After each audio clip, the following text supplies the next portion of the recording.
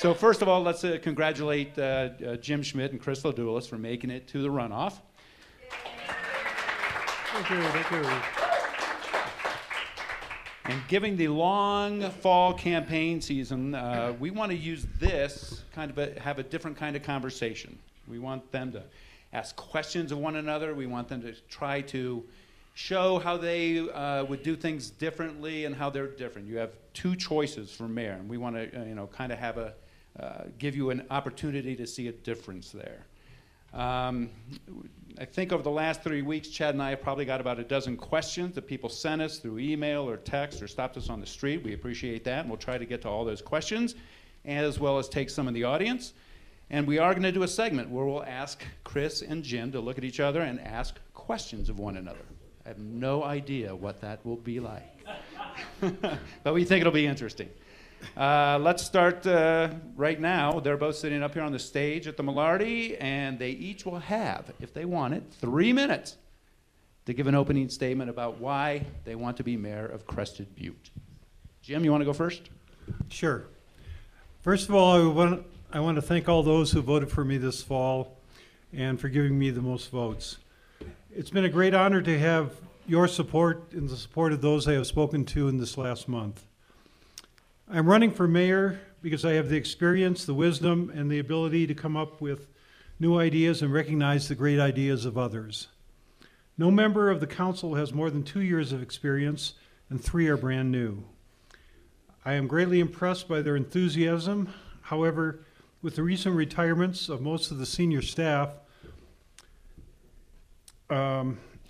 members of the town, it is essential to have a person with the institutional knowledge and the proven leadership capabilities to lead this council. I'm running for mayor because there are many major issues on the table that need to be addressed. I will continue to fight for the citizens of Crested Butte with intelligence, integrity, and with passion. Many years ago, President Kennedy asked, "What can you do for your country?" and implored us to take on challenges because they are hard, not because they are easy. I am continually inspired by those words. I'm running for mayor because we need to review the town's many plans: the plan for the roundabout, the Cypress pre-annexation plan, the traffic plan, and the recreation plan. We have an energy plan, but I would like to challenge everybody in town, the council, the staff, everybody to think out of the box. We have an awful lot of smart people in this community to come up with ideas that really affect us, really can help with the greening of the town. I think that's really important. We have a great town, but together we can make it even better. Thank you.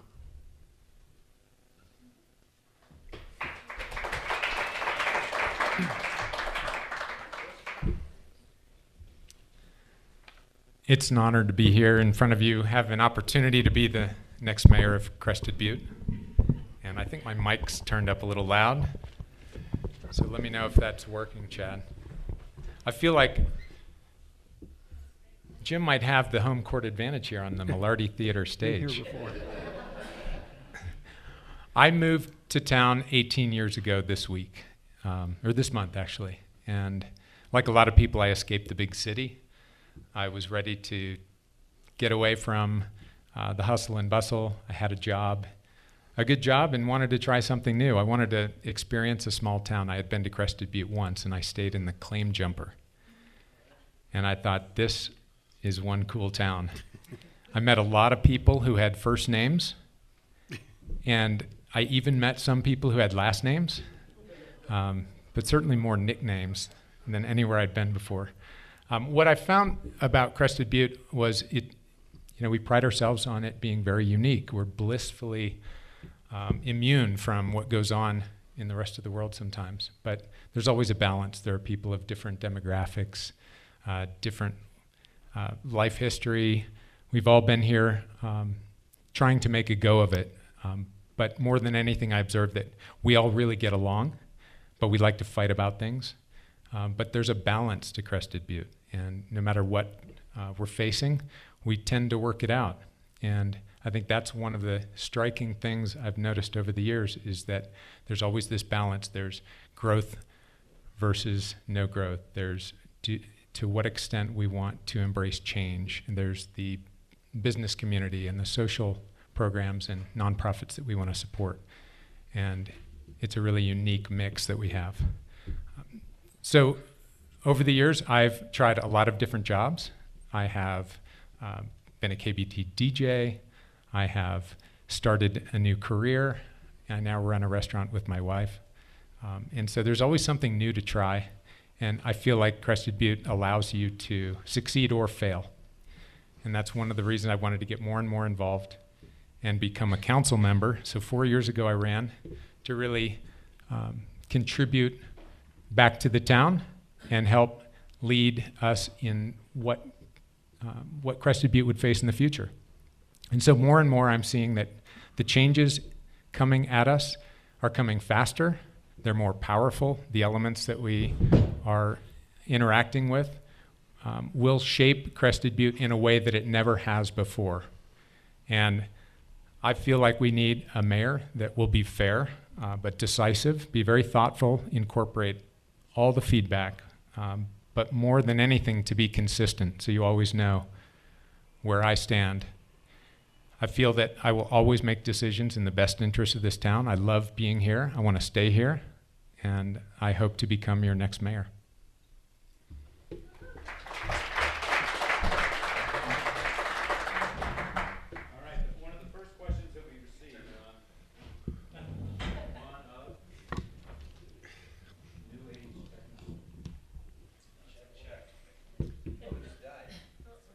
Uh-oh.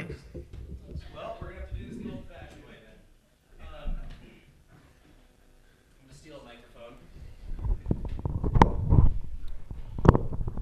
Okay, I'm Chad Rich. My wireless microphone just died, so I'm stealing Chris LaDoulis' microphone for a moment. Thanks, everyone. So we've compiled some questions from some listeners at KBUT, readers of the news, and we're going to ask some of those right now. Up first, Frank Stern wants to know, and we'll start with Delhi. Frank Stern wants to know, he understands that both candidates want the town to be more green. Please provide specifics on how you would do this. Would you commit to 100% renewable energy by 2030? Would you commit to the Paris Agreement? Yes and yes. As I mentioned in my opening, I think that's one of the most important things we can do. When I came back on council 8 years ago, one of the first things I asked the state was look into a micro hydro plant to see if it would work on our water supply system. We probably have enough head on that to propel it, but the problem is in a drinking water situation, you can't get oil in it and stuff like that. So, but there's possibility of working out possibly on some of the irrigation ditches. Somebody mentioned there is geothermal hot water down like 1,000 feet below us. I really don't know about that. Like I said, I want to challenge people to come up with an idea. Can we use that? I want to cover by solar panels on the rest of the sewer plant out there for the town. I bought one. I probably won't live long enough to pay for it, but the town's going to live long enough to pay for it many, many times over for all those panels out there. So I think we have to do everything possible we can. And yes, we do need to join in the Paris Accords. Yes and yes. On both of those questions, I think Town of Crested Butte can really play a significant role. And we like to think of ourselves as leaders in a lot of different initiatives. Energy is really important, both because protecting the environment is dear to a lot of people who live here, but we also live at 9,000 feet and have a significant impact on the environment. So for 100% renewable energy, I think that is very attainable. I think it's something that not only should we say that we want to do it, but we should actually do it. And much of the energy consumed in this area is consumed collectively through our local energy co-op, GCEA, and we have an opportunity every 15 years to negotiate and put the conditions of our franchise agreement. We signed that in 2012, and we signed a 15-year renewal. And since then, the town has committed to, in its buildings, use 100% renewable sources. I would like to see the town work with GCEA so that in 10 years, when we get ready to renew that franchise agreement again, that we can put conditions and work with them on how the entire collective town can draw 100% renewables. Thank you, candidates. Fix the microphone. Good job. Okay, Laura and others, several sent a similar email, want to know about the Warming House project and what you will do to ensure that the Warming House expansion happens. It's been approved, but nothing is happening with it. 100 kids with the Nordic camp, or with the Nordic kids and hockey kids, have the building bursting at the seams. So what will you do to ensure the Warming House expansion happens?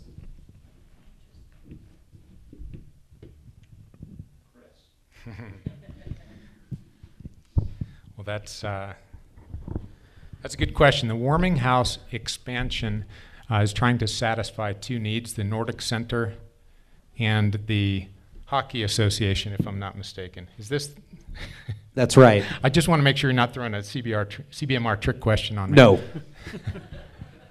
I think one of two things. It's been proposed as a pretty expensive project, and it's gone back and forth. We've had two constituencies that are trying to expand locker rooms, but also provide better Nordic services. At one point, they went two different roads to potentially expand in two footprints.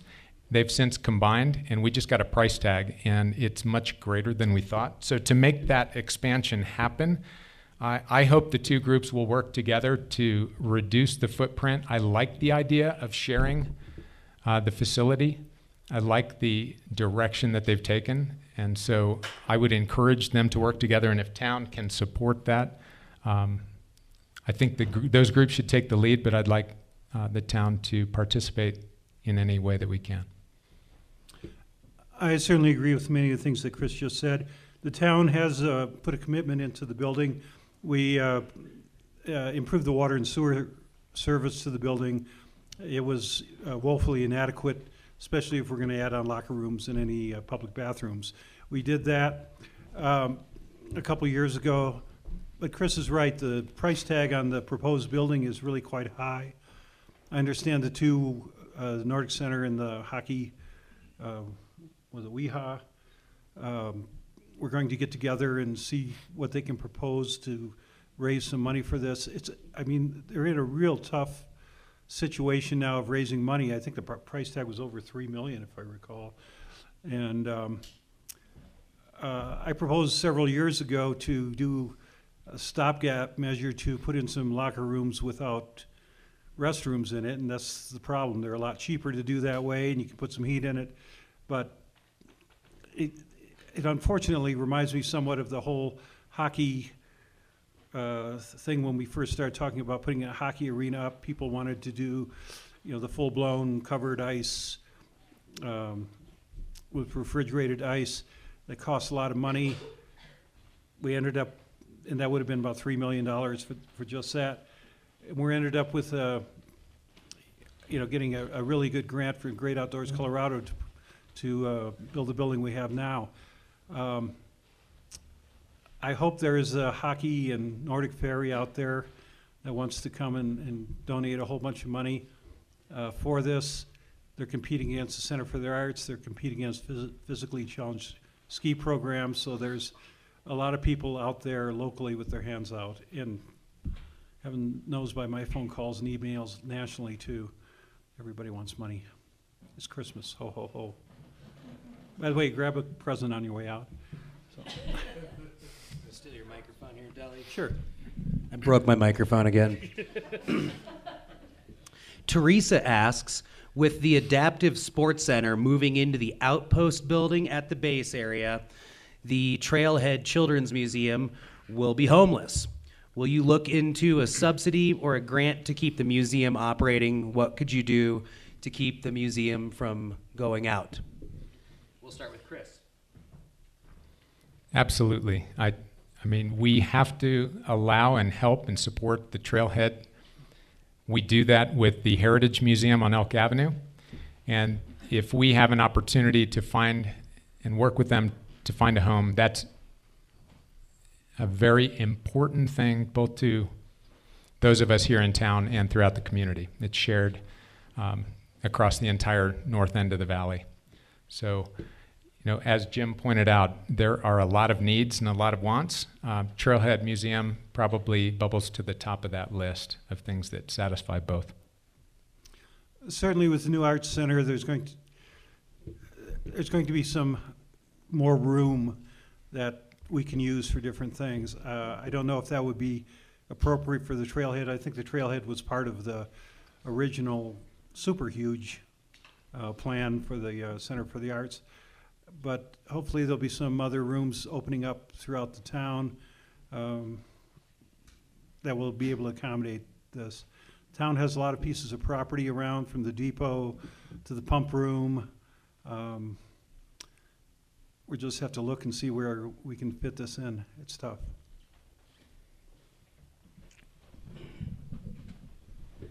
Thanks, Deli. On June 5th of this year, the Town Council passed Ordinance Number 6, Series 2017, which placed limits on vacation rentals within the town of Crested Butte. Jim voted for the ordinance and Chris voted against the ordinance. Explain why you either voted for or against the ordinance. We'll start with Jim. That's the short-term rental, the STR ordinance we've been talking about for over a year. It's one of the most, and I mentioned this several times during the process, it's one of the most difficult things I think that came before council, because there's so many competing interests and competing interests with very good reasoning. What we came up was a compromise that Roland and I basically put together. It's different from everybody else's. I was just reading in the paper today that, or rather on the internet today, that Vail is still struggling with what to do with their ordinance. It seems like every town in America and many throughout the world are struggling with the short-term rental ordinances. People say personal property rights, let me do anything. Other people say personal property rights, I moved to a residential neighborhood, I want it residential.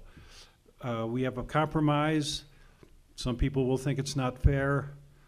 I think it's a very fair compromise. It gives something to the locals who want to rent for up to 60 days, can make a little money, but it limits the amount of, the commercialization of the residential areas, and I think that's important. Like I say, it's a compromise. We'll see how it works. It'll probably have to be reviewed, but I think it's a really good step. Anyhow, I was proud that we got there. It took a long time, but I think it's a very good ordinance. I supported the idea of Ordinance 6, but not its final version. I voted against that one. We had two ordinances originally in 2016. They were ordinances 12 and 13. 12 put licensing into the town code so that all units had to be inspected, licenses were required.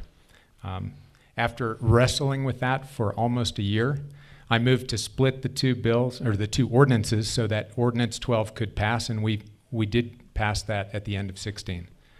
In 17, Ordinance 6 went round and round, and if you followed it, you'll remember the green zone and the white zone. And a lot of the issue that the council had was that the compromise struck was to expand short-term rentals into the Verjus annexation and the meadows and the mobile home zones, previously insulated from the short-term rental market, with some exception for those licenses that had been given away inadvertently by town.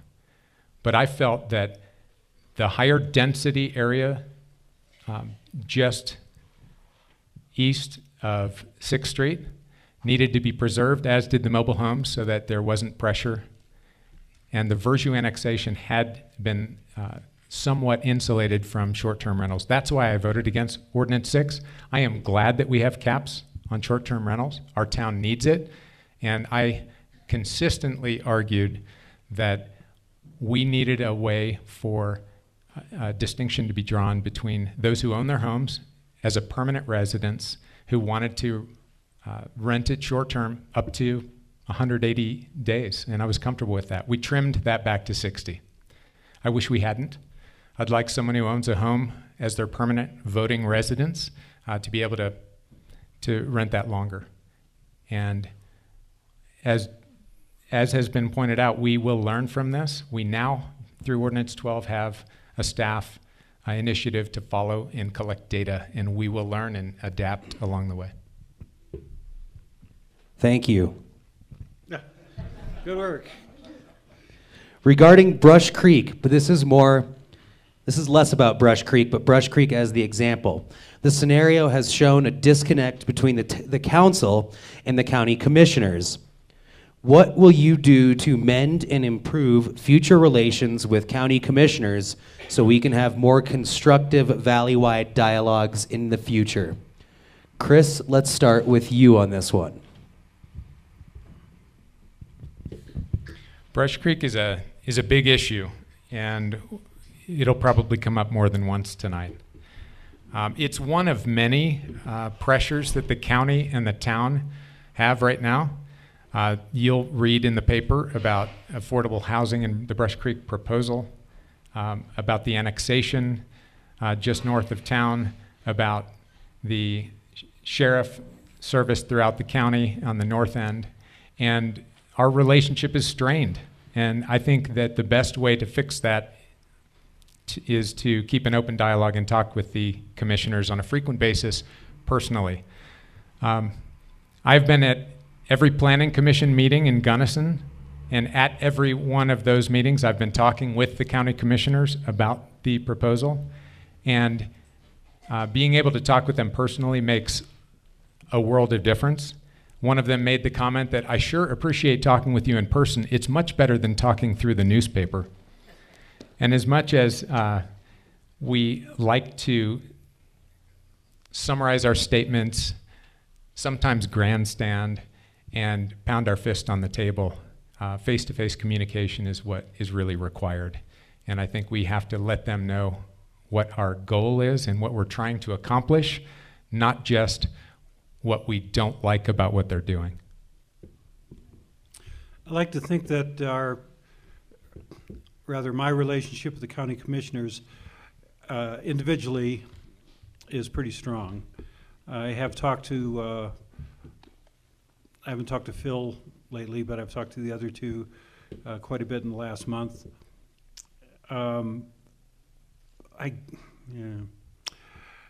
I guess my main problem has been with the county staff. And I'm not sure if they are representing the commissioners all the time. They certainly do come on very strong, and it's I find it surprising that they've been so difficult to see Crested Butte's side of things on things like the police in Brush Creek, and for that matter, for the county clerk's office. Like I say, I've been disappointed about that. It's not my job to make the county staff happy. It's my job to make the people of this town, be responsible to them and make their lives the best that they can. So sometimes it is necessary to take a stand and not get bullied over. Sometimes it doesn't always work as smoothly as you'd like, but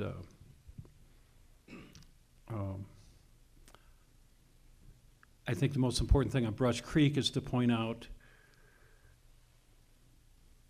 the differences between what they have and what they're offering and what the land use resolution calls for. I have a lot of statistics about their affordable housing things, but maybe we'll get into that later. So, I think I'd like to take a question from the audience here and mix it up a little bit. Would someone like to ask a question? No one here would like to ask a question. I don't believe any of you at all. We'll take one here and then we'll go there. This is Jess. Yeah, this is Jess. I've been here for about 10 years now and definitely have seen a lot of changes happening in Crested Butte. And I'm wondering, with the idea of planning for the future, planning ahead, and trying to get ahead of certain issues, what would your top 2 issues be, and what is a little summarize of your plan for that issue?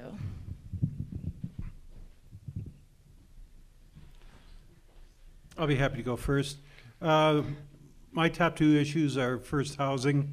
It's been an issue for many, many, many years. It's difficult, it's impossible to get ahead of it.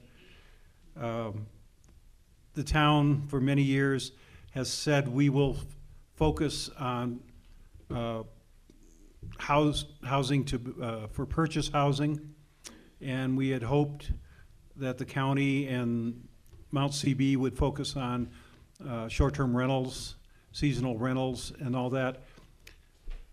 The most important thing I feel about housing is it provides a town.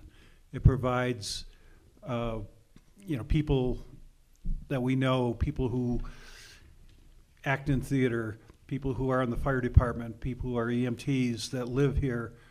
It's frustrating. I think we only have one plow driver that lives in town. I don't think we have any policemen that live in town anymore. Completely changed. So that's my number 1 issue. We probably need to up the density on land that we put on in Paradise Park, and possibly up the density on the land that could possibly be coming in with the Cypress annexation. The second issue is the mine, Mount Emmons. It seems to have kind of faded in the background. It has been so important for 40 years that I've been here, so important to keep the open space, to keep this valley green, to keep this a livable place. I think we can't, it was, 2 years ago or a year ago, we voted that as our number 1 issue in the council. I don't think much is going to happen with the present administration in the United States and with the present Congress. I don't think anything's going to happen for a while, but at the same time, there's no huge demand for Molly. So, but we still need to keep on top of it and keep very aware of it. Thanks for your question, Jess. You mentioned that over your 10 years that you've been in town, you've seen a lot of change. How does a plan fit in? What would our top priorities be? Certainly since I've moved here, I've seen a lot of change, as has everyone. From the time that we moved to Crested Butte, every 5 to 10 years, we're all seeing change. And I think more important than saying whether we're against or for change, it's what do we want that change to look like? It's going to happen. And I know there's a question about growth, and I don't think it's a question that we don't want growth. It's a question of how do we manage it? Because I agree, we all want no more growth than we absolutely have to have here in the north end of the valley. Without a plan, I fear that we will have more change and more growth than we want. And the end result without a plan will end up being potentially less desirable than we'd hoped. And so I feel strongly that we need to plan and prioritize what is most important for us and figure out how we're going to execute it, not just what those items are. I agree, the mine is the absolute most important thing to Crested Butte. It is not the most urgent for the next year and a half, potentially while we would be seated as mayor. That will be resolved and that will continue, but we have moved that $2 million anticipated bond spend from 2018 into a further year. And that's great news that we have that opportunity and discussions continue with Freeport-McMoran. So what continues to be the most urgent and important issues for town are affordable housing. And I believe not only will we always have affordable housing as a challenge? But until we solve the issue of our economy and the way that we provide jobs and the type of jobs that we provide in the north end of the valley, the affordable housing situation will be worse. So one of the challenges we have is that we have a very tourist-driven economy, a very July-focused tourist economy, and those are very low-paying jobs in the services and the restaurants. And I know, because we employ upwards of 25 people in July and then trim down to about 3 or 4 in November. I would very much like to see additional employers have an opportunity to have more full-time, year-round jobs in our community. I would like to see less reliance on tourism as our primary driver, and I'd like to shape that as much as we can. So that's one of my top 2 priorities, is how do we tackle affordable housing? I think that's a concerted effort of a lot of different things and not the silver bullet proposed with Brush Creek. And I think we need to consistently and just as hard try to work with our employers and the big segments of our economy that have an opportunity to employ people year-round. To all those listening on KBUT, here's maybe a familiar voice for you. This is Jim. Jackson Petito said in his opening at the candidates forum, "I don't think we should grow one more visitor or shorten off-season one more hour until we make what we have today sustainable." Now, Jackson received more votes than either of you. Are either of you willing to alter your positions and get behind that statement? I'll be happy to answer that. I will get behind Jackson's sentiment, and I completely agree that we shouldn't grow any more than we have to. And I guess the question is how. And our challenge right now is to figure out what we can control and what we can't, and what we promote and what we choose not to, and how we influence those who do visit and when they come. And I think we have a lot more control than we've chosen to exert in recent years. And on the question of off-season, however, that's where I will differ with Jackson. I believe that there are a lot of people, especially in the business community, who would very much like to be busy in October and November. We're in a catch-22. We are so busy in July that we need October and November to rest. I'd happily give up half our business in July if you'd give it to me again in October and November. Well, I too agree with Jackson's sentiment. I'm not sure if it's realistic.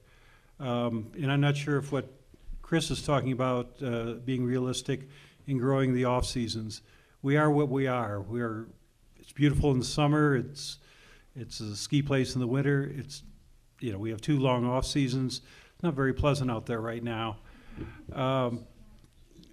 But if we emphasize, what I've watched over the years is when the emphasis is on advertising for the off season, it increases the summer season too.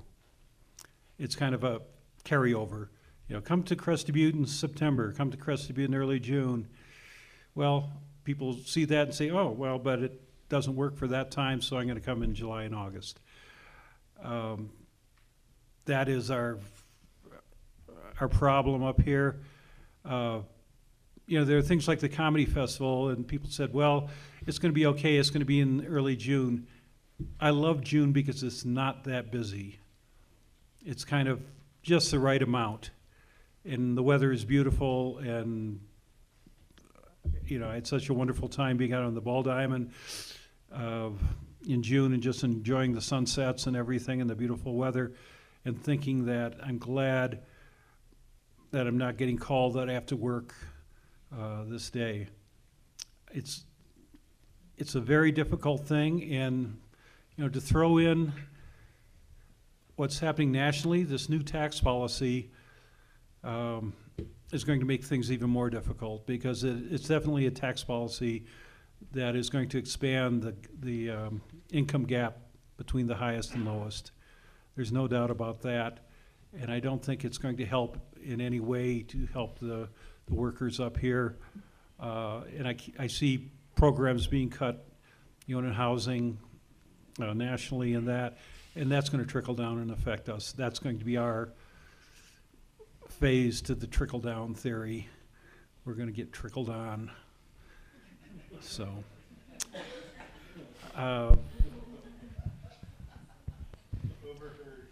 okay. Next question. Well, we're going to do something a little bit different that we've never done at one of these forums before, and we're going to ask the two candidates to ask each other a question. So, let's have eeny, meeny, miny, mo, catch tiger by his toe. Deli, go first. Okay, you want several questions or just one? Let me see. Let's just start with one at a time. One. Okay. Why are you running? Should I duck? Yeah, sure.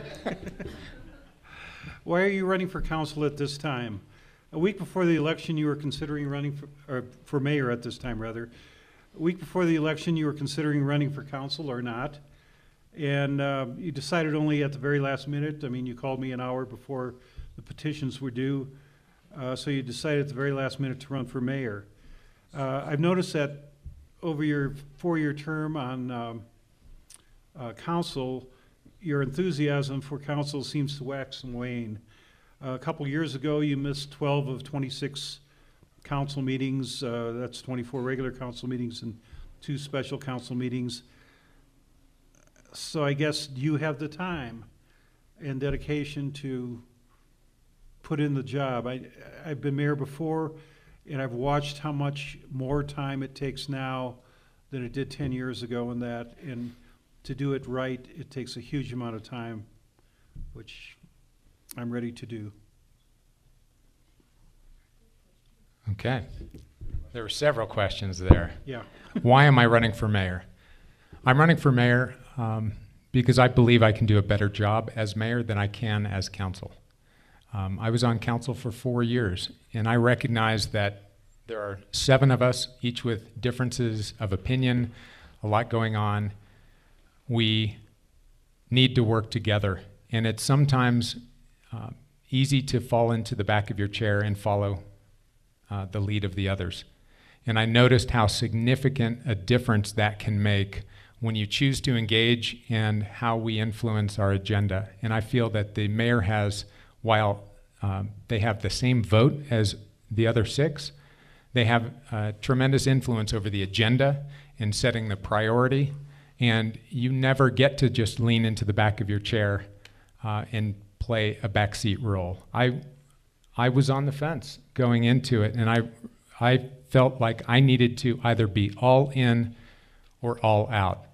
So my decision was, do I run for council? And if I want to be on council, I want to run as mayor. And I believe that the mayor in this town should be providing a very different role than it has in the past. And that we need to work with our council. And that is such a unique position because we need to prepare the council for how to enter every meeting so that we're not educating ourselves at the table. We're deliberating and we're addressing and making policy decisions. And I feel sometimes we aren't as prepared as we should be, partly because we spend a lot of time going back and forth about where we land on particular issues. And what was your last question in there? There were a couple buried. You have the time. Do I have the time? I think you always make the time. I think people ask that of people who have 2 kids, and then they get pregnant, and they say, well, how do you make the time? When something is important, you make the time for it. I've had the luxury in this town of having a source of income in the valley, but also the opportunity, when necessary, to commute and travel to supplement our income, sometimes actually to offset our losses. And that happened during the recession. So during the recession, while times were tough, I had an opportunity that fell into my lap, and I chose to commute every week to Atlanta for a year and a half, and I would typically leave Crested Butte at 11 o'clock on a Sunday morning, and I would drive 4 to 6 hours to catch my flight, and I wouldn't return home to see my family until typically 2 to 3 in the morning after driving from Denver, because the Denver flight that I had to take got me into the Denver airport at 9:30 at night. And so I was very committed to making it work, and I am willing, as needed, to take that extra effort. So yes, I will make the time. I will be committed. I do not have any opportunities outside this town. I will be here every week. Jim, I will make every single meeting, and I am committed to making this town as good as it's ever been. Thanks, Chris. It's your turn to ask a question. One question. It was curious that you brought up the comedy festival in the context of off-season, because I feel that was one area where we differed greatly, but one where your position seems to have changed. The only reason the town council had even discussed the comedy festival as an opportunity was that you brought it to the council.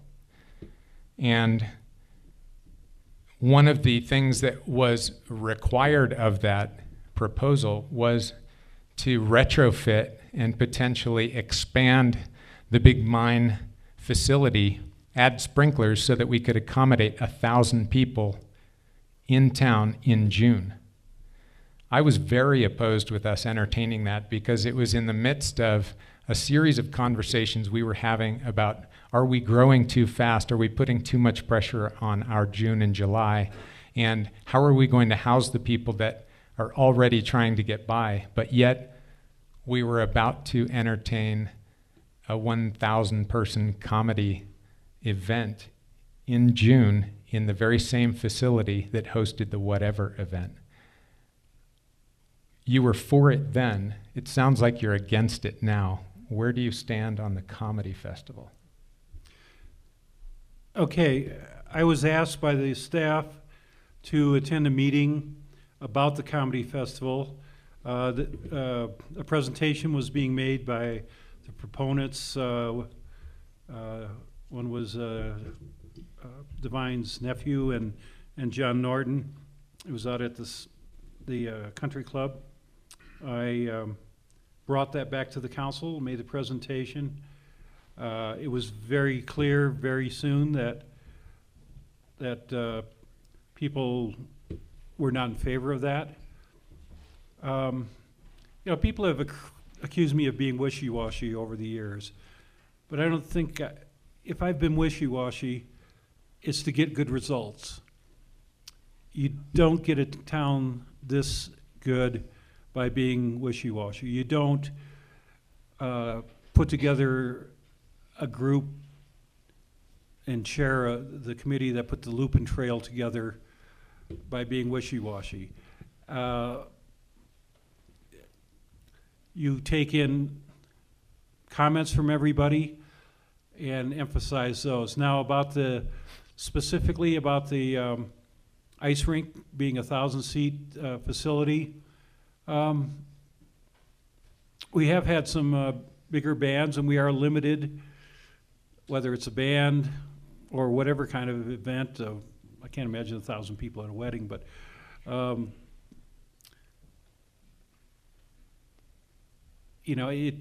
it to me, I've been to a couple events there. It was a surprisingly good acoustical event. I was there at a couple music festival events that I was very impressed with. It's something that was brought up, and I was probably in favor of us talking about it and finding out how much it would cost to put sprinklers.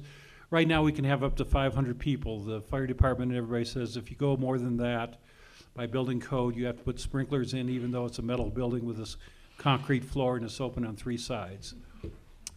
So that's just the rules for that. So was there a question that we wanted to consider that? I will say I brought it up. Yes, will I say that I was totally in love with the idea? When you sit back and think, well, maybe we'll have the next guy up as far as a concert here, I certainly would have had interest in considering it at the time.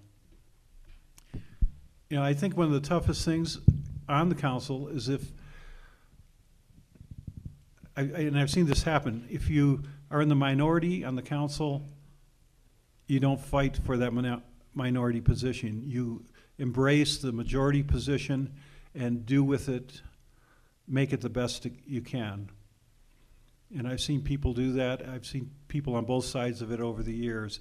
And I've seen people get personal because they disagreed with somebody about a certain issue. You can't do that. Sometimes you are going to be on the minority. And a lot of times that's what the council is for, to have people convince you of things. You're talking about communication between council members. Before every meeting, I would call the mayor on Sunday or Monday before the meeting, and we would usually talk a half hour to an hour about the items around the meeting. He consistently told me, and I did that not only with Glenn, but with Huck and with Leah before. Glenn always told me I was the only one who called him on a consistent basis. He could depend on that. So, you know, that's the way I like to work. I like to talk to people ahead of time. I don't think you can make your decisions ahead of time, but it is good to know how people feel when you walk into the council meeting. Okay, the next question's coming from a listener of KBUT and a reader of the Crested Butte News. The Valley's land managers are tasked with addressing the increasing number of human impacts to the local environment caused by the growing number of users in the backcountry. At the same time, other sectors like restaurant and retail profit from these growing numbers. How can this disparity be addressed? How can those who benefit be part of the solution? Chris. I think we all benefit from the increase in traffic, but we all suffer the impacts. There may be direct impacts to the business community, direct benefits, because when people are here, they spend money. But I do think we ought to consider, is it feasible to have user fees? Maybe, maybe not. But how do you mitigate the impacts and spread the load so that those who are benefiting pay a little more of their fair share, but that we all bear that equally? So I agree that we need to do something to cover these impacts. I think it's a little unfair to direct it at specific elements of the community, like the business community. But I will acknowledge, yeah, as a restaurant, when more people are here for events, they will go out to eat. And I think it's a tough one, but I'm willing to work on that and find the right balance. I thought one of the best things this year was the Crested Butte Conservation Corps. I think they did a terrific job in the backcountry of mitigating a lot of those problems that we've all seen about overuse. That and the Mountain Manners program combined to talk to people, and I'm sure they got a few one-finger salutes from some people, but I think they got a lot of very good input. They did great work on the trails. The town has funded them for 2 years in a row. We were not shy about funding them. I don't think we'll be shy about funding them in the future. Again, looking at the federal budget and looking at wildfires and that, the Forest Service is spending more and more of their budget on wildfires. Certainly from when I first came here, there's fewer campgrounds, there's fewer Forest Service people on the ground, and there's a heck of a lot more people out there. I think it's a thing we have to realize, and then now, with this thing about the county taking over patrolling the backcountry, who knows how much of a patrol from the county is going to be out there in the future. Mount Crested Butte's been doing a good job in general responding to issues in the backcountry. It's difficult. We're loving this place to death. We're loving our parks to death. I've always said that it's been my goal to make this the best place possible for the people who live here, and that people will come. I think it's a waste of money to spend time on advertising if you don't have a good product. And I think we've built an incredible product, and it wasn't by accident. Whether it's the trails or the physical facilities around town, I'm just real proud of what we've done the last few years. Have we gone too far? Should we require everybody to have a 62 Chevy sitting in the front lawn on blocks? That would increase the ambiance of town and maybe keep some people out. I say I'm guilty of bringing some Midwest values to town. Myself and Bill Crank and Wes Light and a few others came from the Midwest, where we had parks and paved streets and some sidewalks and recreational fields, and that's what we put here. So I plead guilty to that. Okay, the next question is about affordable housing. It seems to be agreed upon among the council that Brush Creek is too dense. But it's also agreed that we need something like it, but it needs to be spread out across the county. There's not much space left in town. So with that said, people living in Brush Creek can't vote in town. And people living in affordable housing in town limits can. So, 2 questions. What would affordable housing look like with the limited space we have left? Is it high density? Is it single family homes? Is it tiny homes? Is it mobile home parks? And why the pushback against the Brush Creek plan if it's something we say we need? So what does it look like in town, and why are we pushing back against the Brush Creek plan as it is? I'll jump on it first. I think the pushback is for a couple reasons. One is for the density, and the other is for, we've been lulled to death by these AMI figures that have been thrown out all the time. And they're talking about this being an affordable project and 65% affordable, and they've kicked their affordability limit up to 180% of AMI, average mean income. What does that mean? 160%, or 180% rather, is the figure they're using for one person, is $89,000. If 100% of AMI is $49,000 for one person, 56 for two-person family. When you start talking about those numbers and how much people have to get paid an hour, just to hit that 100%, to work 40 hours a week, you have to be making almost $25 an hour. There's a heck of a lot of jobs that aren't even close to that in this town. So what they're talking about out there is a false affordable project. And they're asking the county and the towns and CBMR to give them that land and really not produce that. I mean, they're talking about, setting the rents at 30% of AMI. Again, at 100%, that comes out to $1,225 for a single person a month. A tad high, I think. 60%, it's $735 a month. And I think these figures also, because of our economy, and we've talked about this already, is that there's a lot of people who work a lot in the winter and a lot in the summer and then have about 4 months a year off. So they're only making 2/3 of these figures, even at the $25 an hour. You asked what should housing look like? I see us increasing the density. If we plan for a duplex in Paradise Park, we should look at making it a threeplex or maybe a quad. If it's a single family house, let's look at making it a for sale duplex. I don't see, throwing up giant buildings. If we make it too dense and too big, I mean, you guys remember last winter when we actually had snow?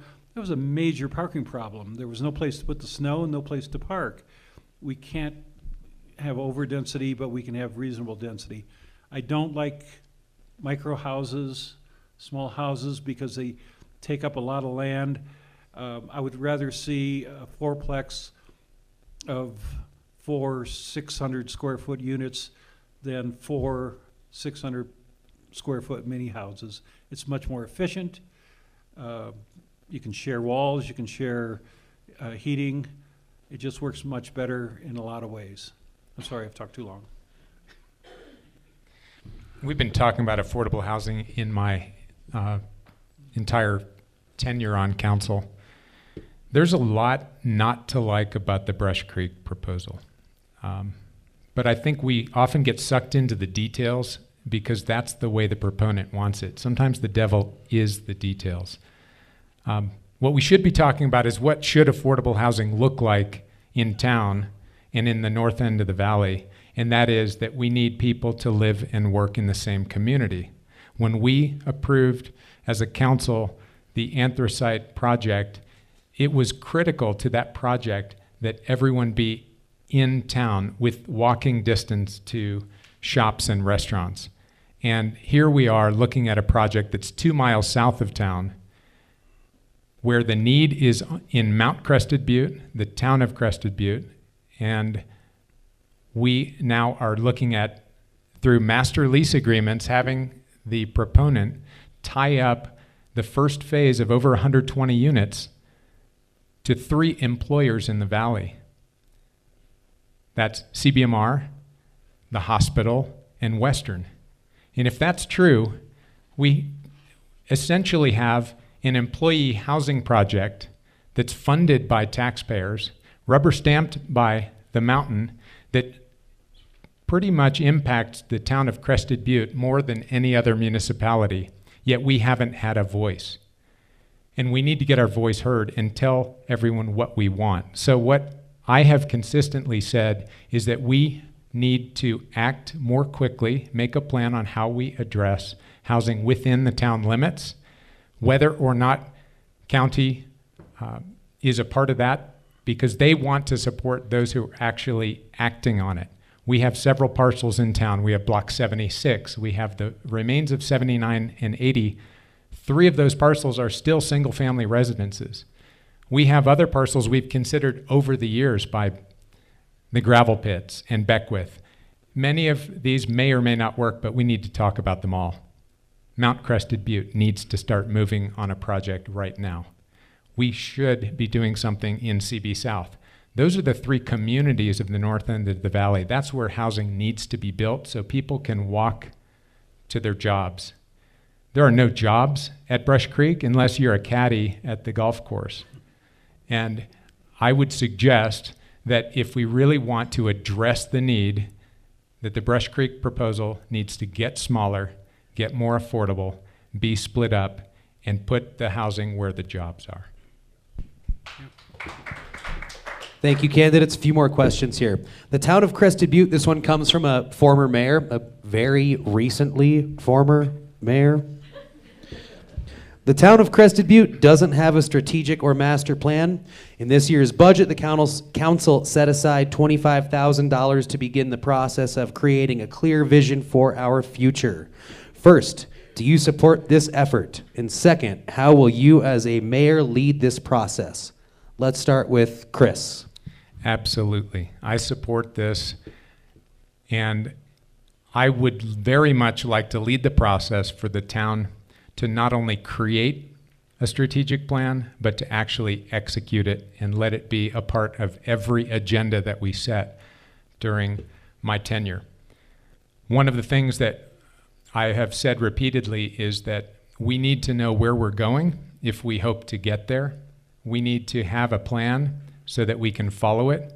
And the best way to lead the agenda and be effective is for everyone to know what we're talking about and what's important to us. And I feel very strongly that without that, we can't get there. Now, $25,000 to many seems like a lot, by strategic planning standards. It's not. There is a lot of this work that's already been completed through the OVPP process, through community meetings that we hosted in the 2 years prior.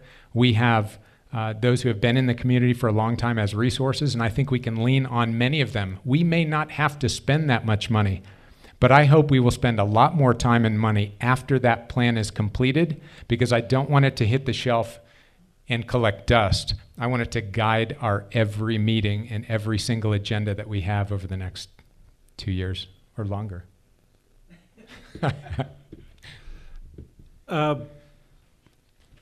I think we differ on this because I feel that the town, well, first of all, we have a lot of plans. Is it worthwhile to review them all? We have a traffic plan, we have a parks recreation plan, housing plan, energy plan. I think we can use the $25,000 to review those. I mean, zoning is a plan, a very strong plan in the town. Do we need to look at some of the zones and say, well, it didn't come out the way that people expected it to come out 45 years ago when the zoning code was put in? That's a reasonable thing to do. I think, though, in some ways, we've been overly consulted, and I worked as a consultant myself for about 6 months, way long time ago, back in 1973. I worked at night and watched the Watergate hearings at that time during the day, but I really think we have the resources, our planning department and the council. We have a good feel of the town, of where we're going. I just, it seems like when everybody calls for a master plan, they want to spend a whole lot of money, and I am totally afraid that it is going to sit on the shelf. But I think the plans we have in effect now, including zoning, have shaped this town. I mean, I think of so many things like our small house ordinance, where we have realtors screaming at us that there would never be a house built in this town again if that went in. I think they were wrong. So I guess I disagree with Chris on that. Maybe, but I do appreciate people knowing where they're going. I think it's very important to review what we have and not have to reinvent everything every 5 or 6 years.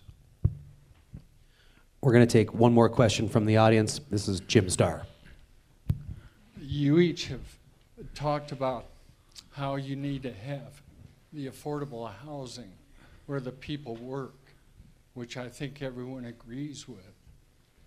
Given the housing needs assessment and the numbers that are identified for the need, how would you propose that we build that many units, if not a lot of units, at Brush Creek, here in CB and in Mount CB, and perhaps CB South? Second question, would you also promote the idea of affordable housing being built in Skyland, which once had affordable housing, which no longer exists?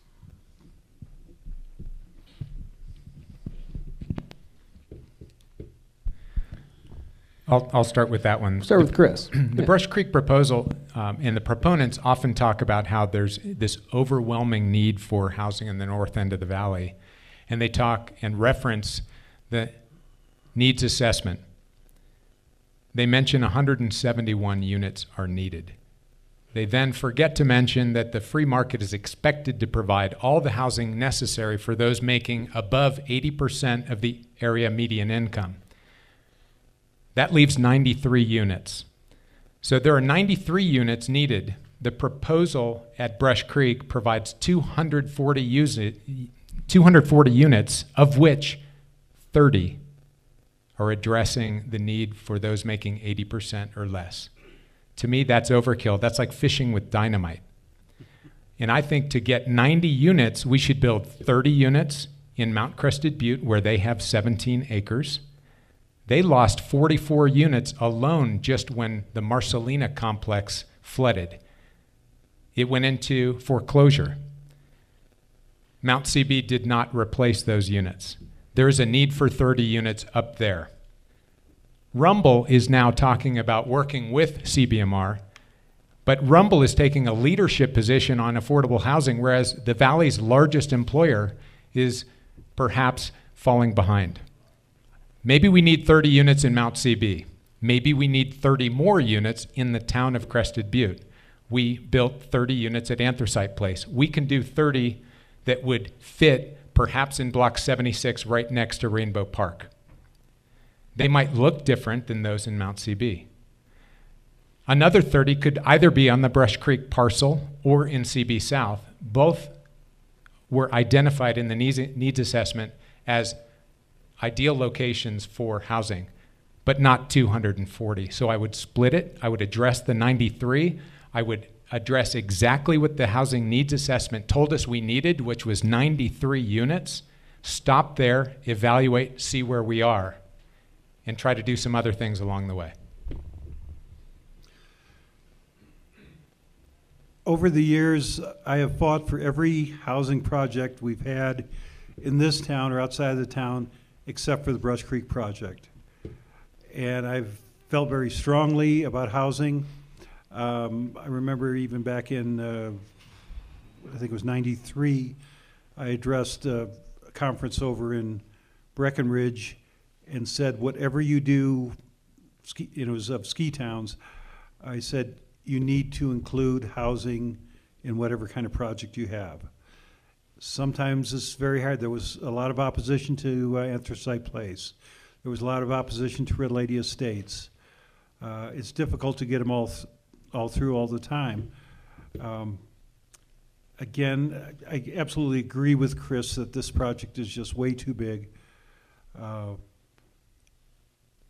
I was very pleased when 18, 19 years ago that we were able to obtain this parcel for a very low amount of money through, it came as a piece of the land trust when they bought the Robinson parcel. And we picked up the 14 acres at that time, or 11 of the acres at that time. And I certainly saw it at that time as banking some land for housing in the future. I certainly never imagined anything like 240 acres. Chris is absolutely right. CBMR, when I first moved here, Chadlington House was called employee housing because it was built by the ski area. As employee housing, they put it on the free market. Basically, the same thing happened with Marcelina. They was supposed to be employee housing, and it was for Club Med for many years. It was not just 44 units, but it was 44 three-bedroom units. So that was an awful lot of people that all of a sudden those units disappeared and really put the burden on the rest of the community. The town of Crested Butte has done 5 or 6 times more housing, has more housing units than the rest of Mount Crested Butte and the county combined at this end of the valley. We have not let any deed restrictions go away. Like Chris was referring to out in Skyland, there were some deed restrictions that were let go out there. Some of the Stallion Park units at Buckhorn Ranch were let go and sold. Some of the Rock Creek down by the city of Gunnison, behind Walmart there, that the county had put in, they were let go. It's hard at times when you're, quote, in a difficult economic times to hold on to that housing, but you've got to know you're going to need it in the future. That's been a disappointing thing to me. But Chris is right. There's room in Mount Crested Butte. You know, I've heard about this combination between Rumble and CBMR for a long time. It doesn't seem to, I don't know if it has that much traction. One of the scariest things to me about the Brush Creek parcel is that if it happens, it is going to change the ratio of housing, especially rental housing at this end of the valley. But if we go through 2 years of planning, or a year and a half of planning before approval or not approval, and they walk away for it, we've wasted a whole bunch of time. That's why I had pushed in phone conferences with the partners, with the county, with Mount Crested Butte and CBMR, to have a public meeting before the proponent came up with his final plan. And the county said, no, that's not the way we do it. We let them have a plan and then we deal with it at the LUR. I think we could have saved so much time if we let the Brush Creek neighborhood and the people of the town of Crested Butte come in at that time and talk about it. Unfortunately, we're down the road. Very frustrating. Very frustrating. I hope the county listens to it, but at the same time, I hope it doesn't sour everybody on affordable housing. And I just hope it doesn't waste a whole bunch of time and end up with nothing. We're looking for a very short answer from this next question. What are you hoping to get for Christmas, Hanukkah, Kwanzaa, or whatever tree burning ceremony you participate in during these dark, cold days of late fall and early winter? Short answer, please. Chris, we'll start with you. Oh, what do I want? I want to win this election, be your mayor, and stay here for as long as I can. Jim? We could use a little snow. That might be nice. That's it. That's it. Mic drop. Okay, this is going to be the final question of the evening. Why should we vote for you instead of your opponent? What makes you different from your opponent? Let's start with Jim. I think number one is my experience and my ability to work with a lot of different people to get things done. I can think about a couple things like the Loop and Trail, working together with a very diverse group of trail users to plot out that trail and get most of it built in just a couple days. Very rewarding experience.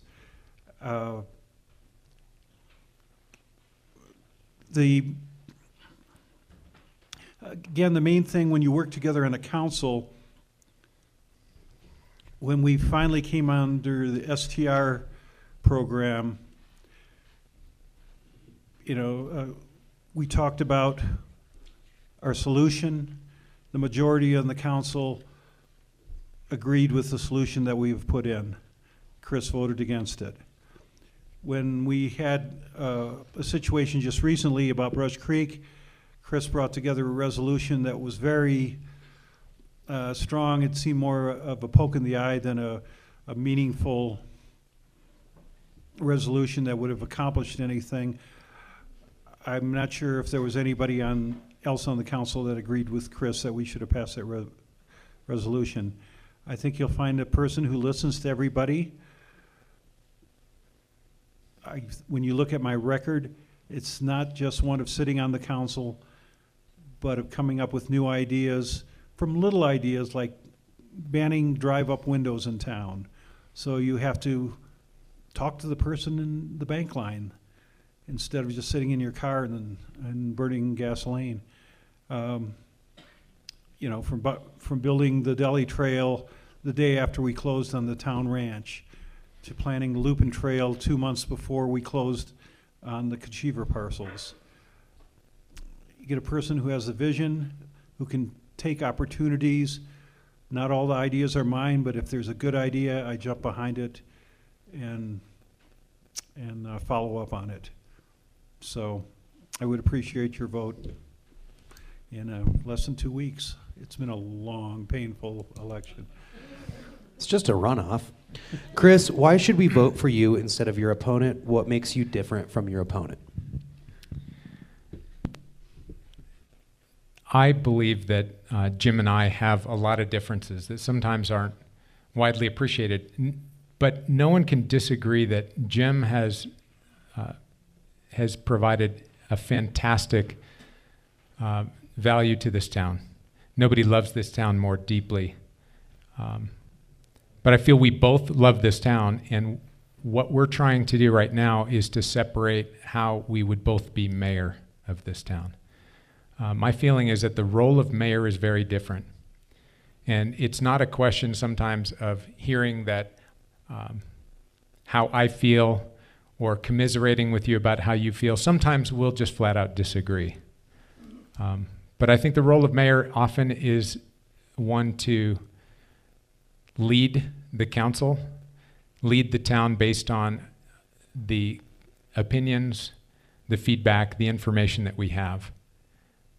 And I have taken a leadership position on the Brush Creek proposal when no one else was willing to, because I felt like it was indicative of Crested Butte's past, where we like to say what we don't like, we're comfortable saying no, but we have a really hard time of articulating what we want. We don't often say, this is the Crested Butte we want in the future, because that would imply that that's a different Crested Butte than we're enjoying right now, and we love the status quo. And I think that what you need in a mayor is someone who's willing to hear and listen to everyone, and I will do that. And I know and hope that Jim will continue to listen to everyone and contribute to the town. But what we need going forward is to get ahead of the changes that are coming our way. We need to tell the county and our fellow municipalities where we want to go, what the Crested Butte we hope for will look like in 5, 10, 15 years from now, and actually start making actions and make the change that needs to occur. I have done this in town, outside of town, and I hope to do this for you as mayor. This has been a great event this evening. We're looking to wrap it up. Can we get closing statements from each candidate? 1 minute, Jim. Okay. When I first came here, there were 3 guys came up here from Alabama, and they went out hunting first day of elk season.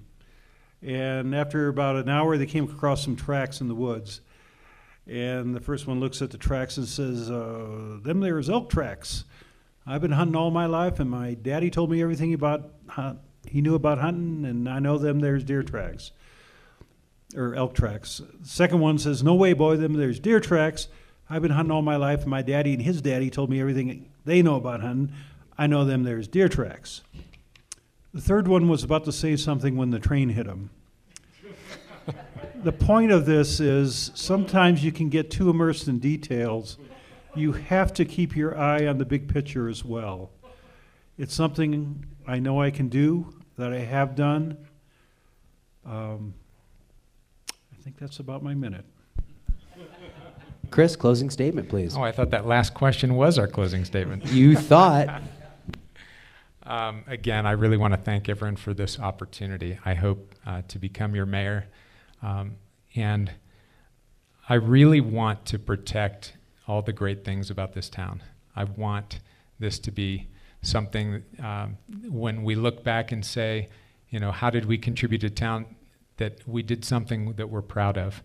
I want the future of Crested Butte to really have more long-term rentals than short-term rentals.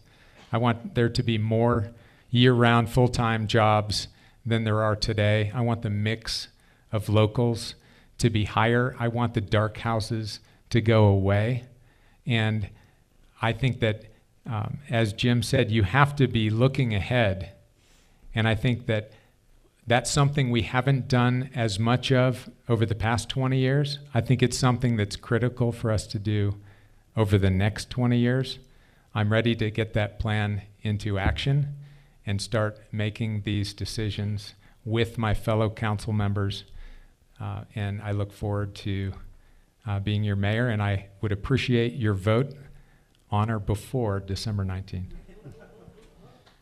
Well, thanks a lot for a great event. This was the KBUT Crested Butte News Mayor's Runoff Forum. Hopefully we're not doing this again in 2 years and we don't have a runoff. But thanks everyone for coming. We really appreciate it. Thanks to the Mallardi Cabaret Theater, Crested Butte Mountain Theater for hosting us. And thanks to Mark at the Crested Butte News for helping spread the word, and Chris at KBUT for hosting live in the studio.